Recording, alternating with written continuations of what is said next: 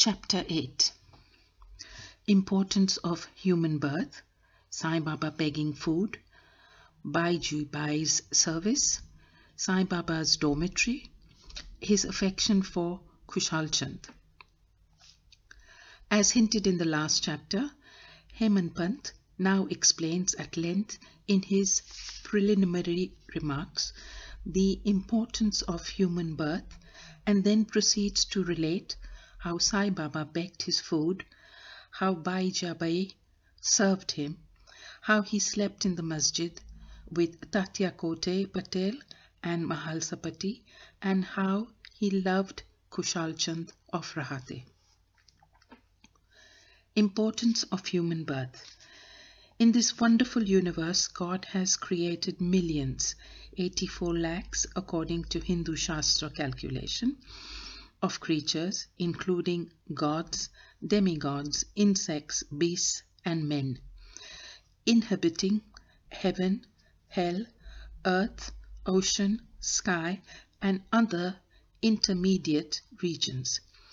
Of these, those creatures or souls whose merits preponderate go to heaven and live there till they enjoy the fruits of their actions, and when this is done, they are cast down, while those souls whose sins or demerits preponderate go down to hell and suffer the consequences of their misdeeds for as long as they deserve it.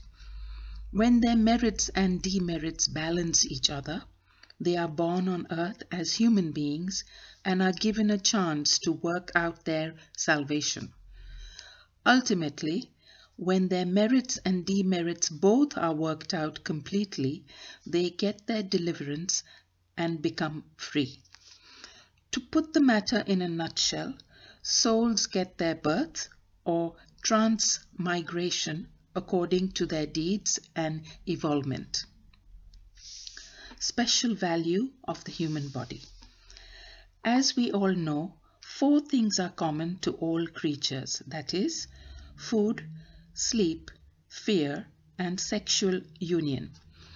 In the case of man, he is endowed with a special faculty, and that is knowledge, with the help of which he can attain God vision, which is impossible in any other species.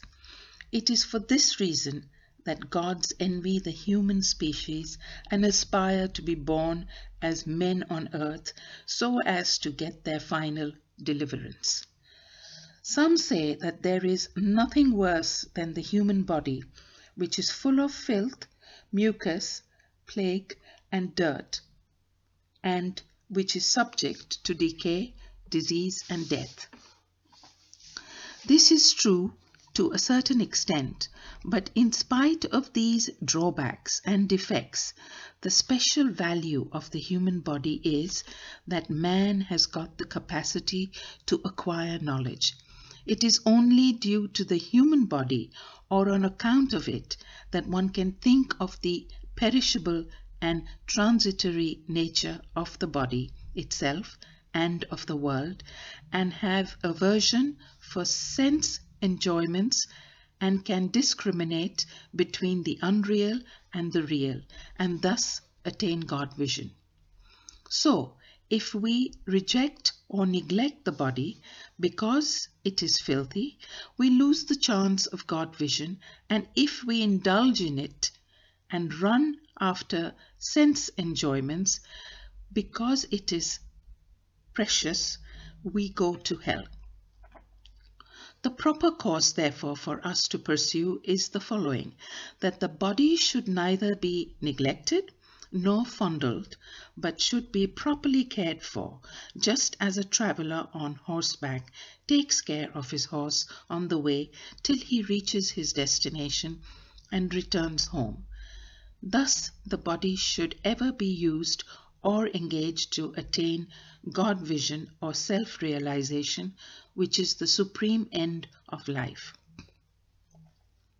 It is said that though God created various kinds of creatures, he was not satisfied, for none of them was able to know and appreciate his work. So he had to create a special being, man, and endow him with the special faculty that is knowledge. And when he saw that man was able to appreciate his Leela, or marvelous work and intelligence, he was highly pleased and satisfied. So, really, it is fortunate to get a human body, better still, to be born in a Brahmin family, and best to get an opportunity of being close to Sai Baba's feet and surrendering to him. Man's endeavor.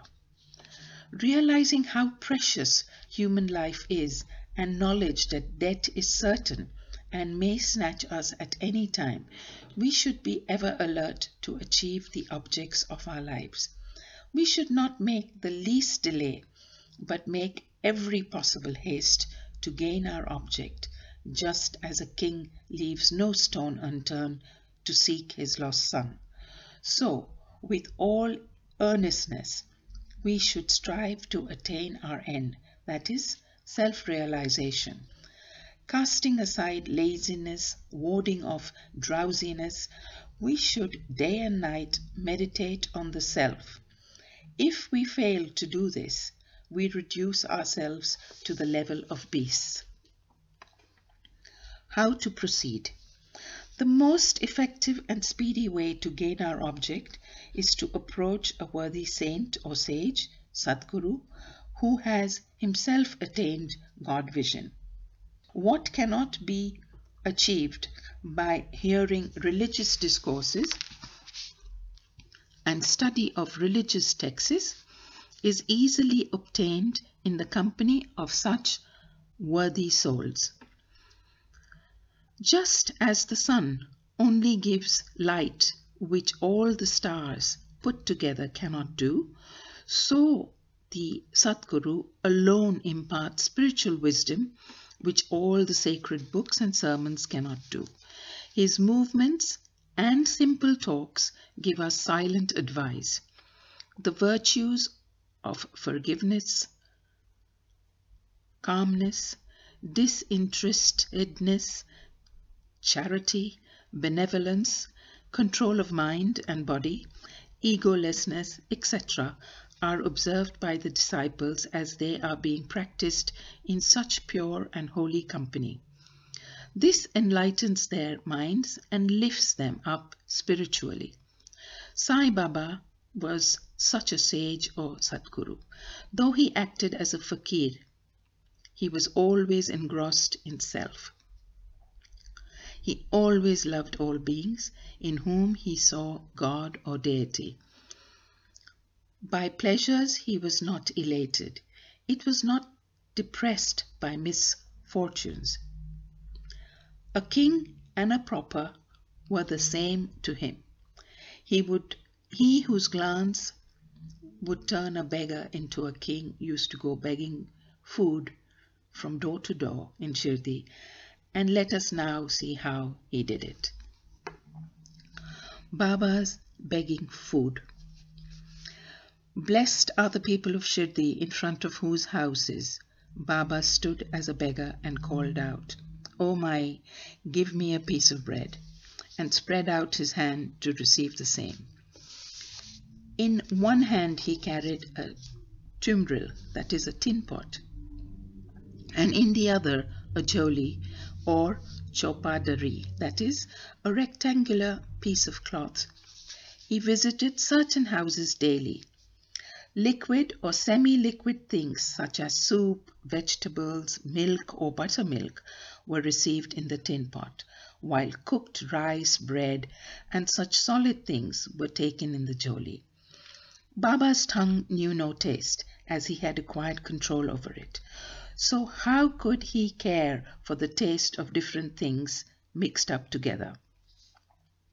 Whatever things he got in his joli and in the tin pot were mixed together and partaken by Baba to his heart's content.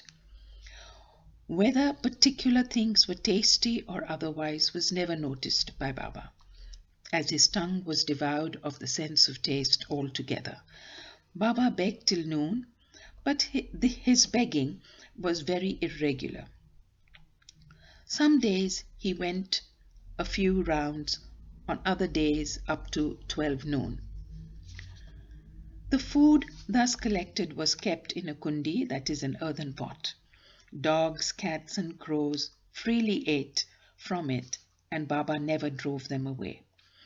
The woman who swept the floor of the masjid took some 10 or 12 pieces of bread to her house, and nobody prevented her from doing so. How could he, who even in his dreams never ward off cats and dogs by harsh words and signs, refuse food to poor helpless people? Blessed indeed is the life of such a noble person. People in Shirdi took him in the beginning for a mad fakir. He was known in the village by this name. How could one who lived on alms by begging a few crumbs of bread be revered and worshipped? But this fakir was very liberal of heart, detached and charitable. Though he looked restless from outside, he was firm and steady inside. His way was inscrutable. Still, in that small village, there were a few kind and blessed people who recognized and regarded him as a great soul. One such person's account is given below.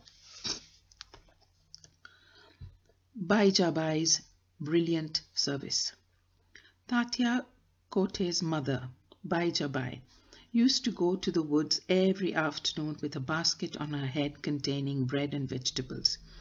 She roamed in the jungle course after 3 miles after course, trampling bushes and shrubs in search of the mad fakir, and after finding him, fell at his feet. The fakir sat calm and motionless in meditation, while she placed a leaf before him, spread her things, that is eatables, bread, vegetables, etc., thereon and fed him. Wonderful was her faith and service. Every day she roamed at noon in the jungles and insisted upon Baba to partake of the lunch. Her service, upasana, or penance, by whatever name we call it, was never forgotten by Baba till the end. Remembering fully what service she rendered, Baba benefited her son significantly. Both the son and the mother had great faith in the fakir, who was their god. Baba often said to them that fakiri is real, lordship is transient. After some years, Baba stopped going into the woods and began to live in the village and take his food in the masjid. Thus, Bayajabai's troubles of roaming in the jungles ended. Dormitory of Trio. Ever blessed are the saints in whose heart Lord Vasudeva dwells, and fortunate indeed are the devotees who get the benefit of the company of such saints. Two such fortunate fellows, Tatya Kote Patil and Bhagwat Malsapati, equally shared the company of Sai Baba. Baba also loved them both. These three persons slept in the masjid with their heads towards the east, west and north, and with their feet touching one another's at the center. After spreading their beds, they lay on them, chit-chatting and gossiping till late at night. If any one of them showed any sign of sleep, others would wake him up. For instance, if Tatya began to snore, Baba at once got up and shook him from side to side and pressed his head. If it was Mahalsapati, he pulled him close, stroked his legs and patted his back. In this way, for a period of 14 years, Tatya, leaving his parents at home, slept in the masjid on account of his deep love for Baba. How happy and never to be forgotten were those days. How to measure that love and how to value the grace of Baba. After the passing away of his father, Tatya took charge of the household affairs and began to sleep at home. Khushalchand of Rahate. Baba loved Ganpat Kote Patil of Shirdi. He loved Chandrabhane Stheth Marwadi of Rahate equally. After the demise of his Seth, Baba loved his nephew Khushalchand equally, or perhaps more, and looked after his welfare day and night, sometimes in a bullock cart, at other times in a tonga. With intimate devotees, Baba went to Rahate. People of that village would come out with band and music and receive Baba at the gate of the village and prostrate before him. Then he was taken into the village with great honor and ceremony, and Khushalchand took Baba to his house, seated him on a comfortable seat, and gave him a good meal. Then they talked freely and merrily for some time, after which Baba returned to Shirdi, giving delight and blessings to all. Shirdi is midway and equidistant from Rahate on one side to the south and Nimgaon on the other, that is the north. Baba never went beyond these places during his lifetime. He never saw any train nor travelled by it. Still, he knew exactly the timings of arrivals and departures of all trains. Devotees who acted accordingly to Baba's instructions, given at the time of taking his leave, fared well, while those who disregarded them suffered many a mishap and accident. More about this and other matters will be told in the next chapter. Bow to Sri Sai, peace be to all.